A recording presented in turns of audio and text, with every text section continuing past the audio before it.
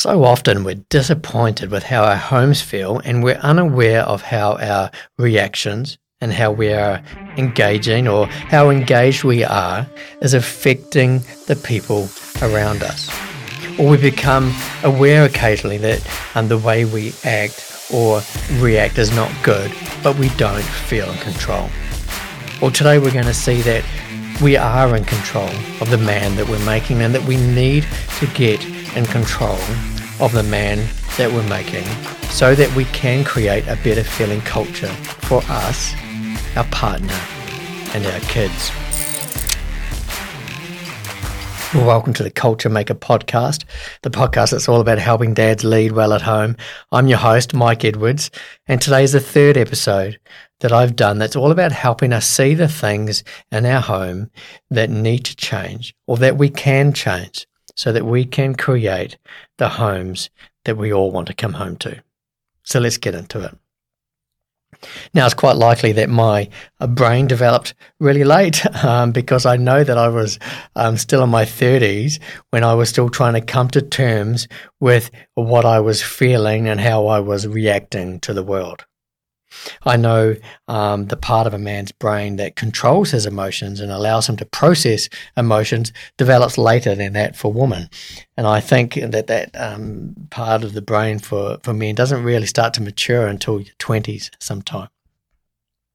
And so if you're a young dad, and I know a lot of the dads that I know are young dads in their 20s, they're processing all the stress of being a young dad. And this stress can be impacting you in ways that you don't really understand at all. And I know young fathers in their 20s that are getting angry and responding to their partners in all sorts of ugly ways and don't really feel in control of it. And that's the challenge, because when we're young, we're just responding to things and we don't really understand how we're feeling or why we are reacting.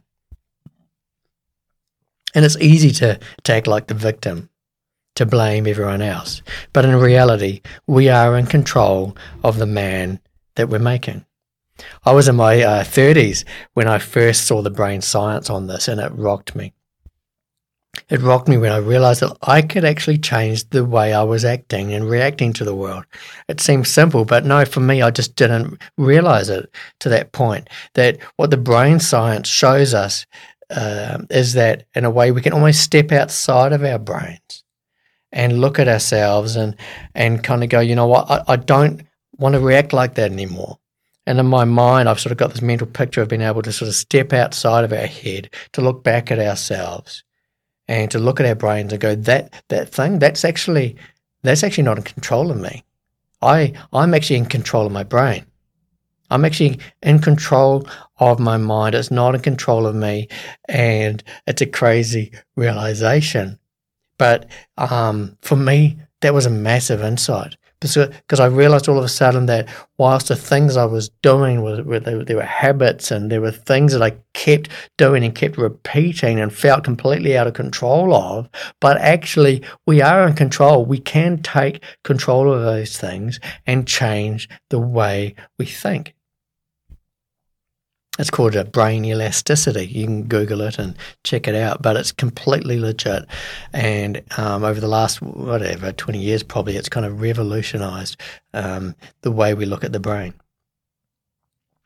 In my 30s, I was fostering kids, and we ended up fostering 37 kids. And it was about this time that I came across this brain science. And in addition to 37 kids, we had 6 kids of our own. And so it's fair to say that that kind of life places a massive amounts of stress on a man. And, I'm not just a guy that found that easy. I'm actually not a guy that likes to be around a lot of people. I'd quite happily live on an island somewhere and not interact with anybody. Of all the people that I know, I'm the guy who is most uncomfortable around people, even the people that I know. But if you maybe feel the same as me, then you can imagine that 37 foster kids coming through your home could be quite stressful. And for me, whilst it never looked like anger, it did look like some unhealthy stuff.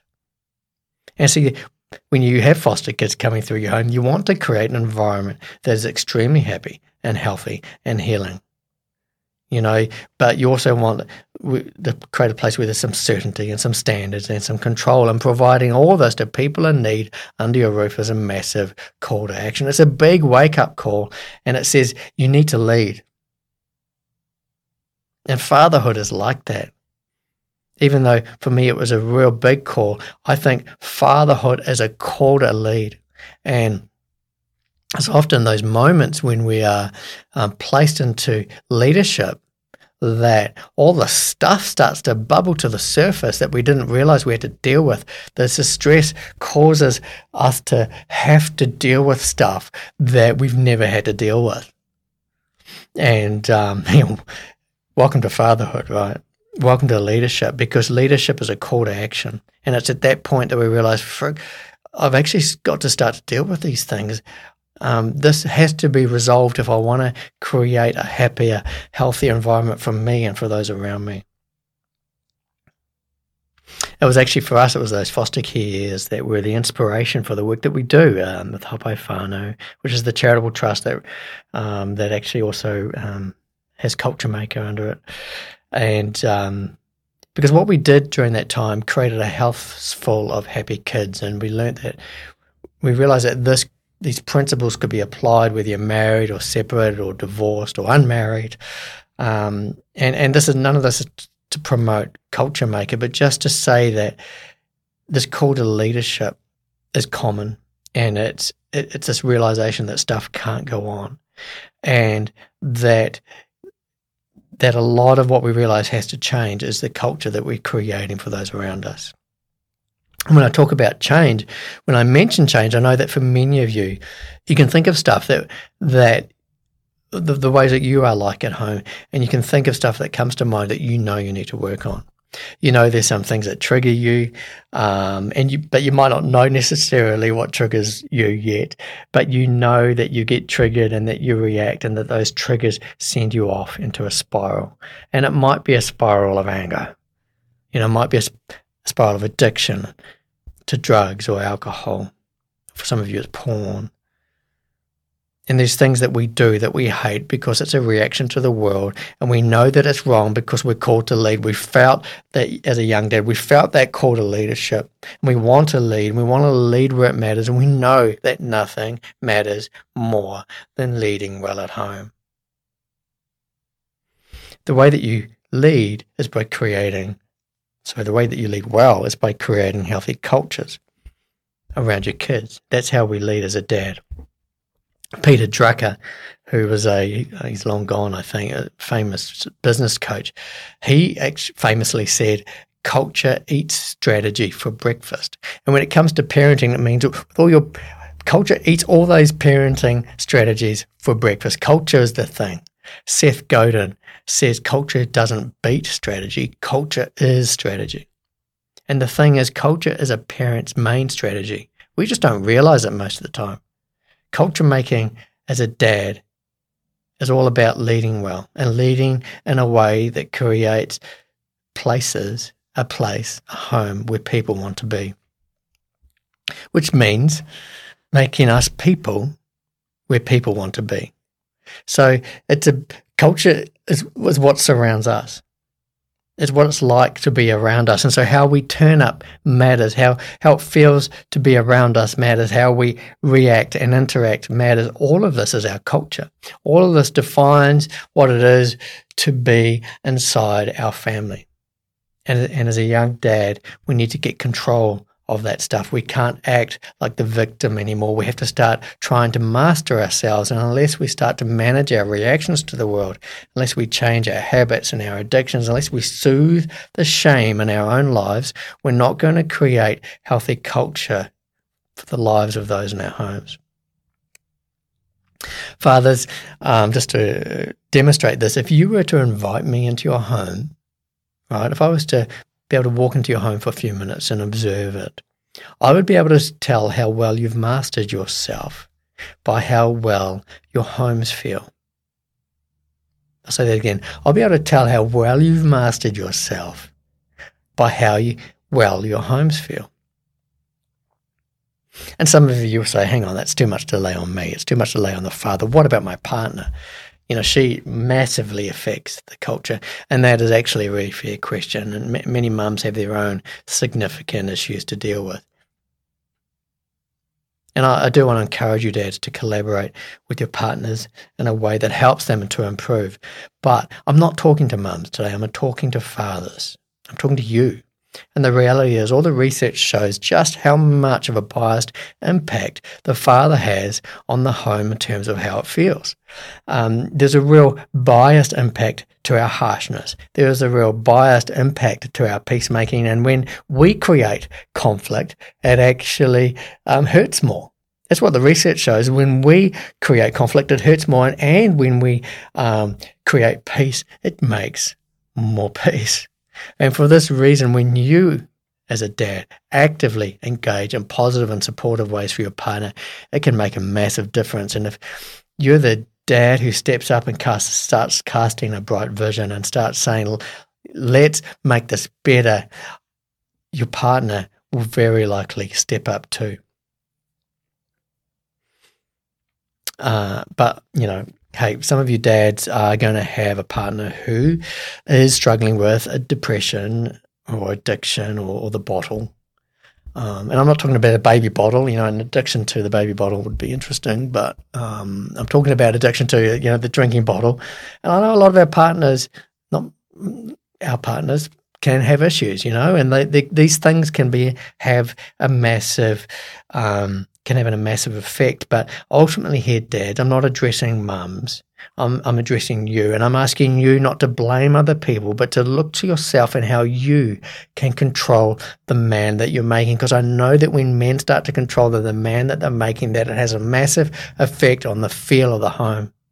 That when we start believing, it brings belief. That when we start casting vision, when we start just having a positive view of the world and turning up in ways that are positive and meaningful and happy, it just changes the environment. And all of this applies to your divorced and separated dads as well, because your kids need you. Your kids need their relationship with their dad. When you're divorced, even more before. And divorce isn't, I say this in a lot of my stuff, divorce isn't the end of being a good dad. For some of you, it's just the beginning. And when you're divorced, creating healthy culture is pretty much all you've got. All those other parenting strategies actually fall away, they fall apart, and all you really have is this opportunity to create a healthy culture around your kids. And when you do that, and it's a challenge, and that's what this podcast is about, and I hope you keep coming back and picking up here and there some tidbits for how you can do that. Because your challenge as a divorced dad and a separated dad is to create a positive and happy and security and confidence building environment around your children. And all of that is quite doable. It just takes a little more effort. And so take divorce and separation not as a call to victimhood, but as a call to lead, as a call to lead yourself and a call to be the type of man that your kids need. So married, unmarried, separated or divorced dads, we're all in control of the man that we're making. So what are we going to do next? What do we need to do next? Well, here's tip number one. First off, imagine I was to ask you, to ask your family, your partner, your kids, to create a list. Let's call it a virtual list, because I'm not going to actually ask you to create a list, but imagine this virtual scenario where I walk into your family, or you do it. You give your partner and your kids a bit of paper. Imagine a really small bit of paper, because you don't want them to write too big a list, but get them to describe what it is to be around you. Because when they describe what it is to be around you, that describes your family culture. It doesn't just describe you as an individual, it describes what it feels like to be around you, and therefore what it's like to be in your family. That imaginary list would describe your family culture. What would be on it? What would be some of the words that they would use to describe you? And as you're thinking about that now, you know some of the things are coming to mind, and stop and think about some of those things and write them down. That list, that's a really important list to have in mind, because as I say, it describes not just you, it describes what it feels like for your kids. And many of you will have written things like fun and silly or likes to play games. And if that's you, that stuff will pervade. If that's what you do all the time, then that stuff will pervade your family culture. If it's just a one-off thing, well, that's different. But if that's how they feel that you are, then that will pervade your family culture. It'll be describing what it's like at your place. But what else have they written there? Have they written stressed? He's always stressed. He's always on his computer. He's always working. Or drinking. He's always drinking. Or have they written angry? Controlling. Gosh, they might be afraid to write that one. What would they write about you, and how would they be describing your place? Because if they're writing stress, if you're stressed, then you're creating a stressful culture. If they're writing control, then you've created a controlling family culture. Angry, they'll be afraid of your anger and how that affects the feel of the home. Are you happy with the culture you're making? When you think of that list, are you happy with the man that you're making? So I want you to take that list. I want you to think about how you can, I want you to sit with that list a little bit and sort of think about how you can actually start to change that. For some of you, you're going to need to talk to some people. If there's some really hard stuff on that list, you probably need to get some help. I'm generally saying talk to a psychologist, get some counselling. That's a really healthy thing for a dad to do. Maybe you've got a good mate that you can talk to about that stuff. A lot of this stuff isn't fixed in isolation. We actually do need to talk about that stuff, which means we need people that are a bit of ahead of us in the game that can help us come to terms with the man that we're trying to make. The other thing I can do, I guess, is to help encourage you and coach you. And I'd actually encourage you to sign up to the Shame in Our Leadership Coaching Series. It's something I've put together on my website. If you go to culturemaker.org/shame, or you can just go to culturemaker.org and you'll find shame in the menu. And shame is a thing we don't really understand or talk about a lot, but it affects our home, and it actually there's things in our leadership that limit our leadership, that affect the feel of the home, and a lot of the times we're oblivious to them. And so it's quite a healthy thing to do. Most of us guys don't want to do this stuff. We just kind of want to, hide it all and shove it all down and pretend it's not happening. But if you're at a point where you're listening to this and going, yeah, there's some stuff I don't really fully understand it. I do want to change things. I do want it to feel better. Then just take a moment, go to my website and subscribe to this Shame in Our Leadership email series. And what you'll get is like 7 emails at a space sort of 3 days apart. So it happens all over I don't know how many days it is, less than a month anyway. And it will help you see some stuff potentially in your leadership that you need to change. And it's done in a way that's not going to be like, hey, come on. It's helpful. It's enlightening. And I really do hope that would be a benefit to you guys. So, I just want to finish by saying, despite what our homes feel like, we are in control of the man that we're making. And we need to get in control of the man that we're making so that we can make better feeling cultures for us and our partner and our kids. And a lot of this is actually for us, because when we react different, when we respond different, we actually change the whole environment for our whole family. So if you want to do that, remember that list, that virtual list. Just think about that wherever you are, however you're listening to this, where you're walking or running or, I don't know, where else you might be. Driving, could be in the bath, having a bath. It's a bit weird. Listen, podcasting in your bath. Don't drop your AirPods if that's you. Wherever you are listening to this podcast, just have a think about that virtual list and have a think about the things that you need to change. And if you do nothing else, if you're just a typical dad and you're just like, I don't want to do anything, then gosh, at the very least, head to culturemaker.org, shame, subscribe to the email, and keep listening to this podcast, and let's all start making a healthier culture for us, our partner, and our kids. I hope that's been helpful. Feel free to reach out at any point. That's it from me today, and I'll see you next time.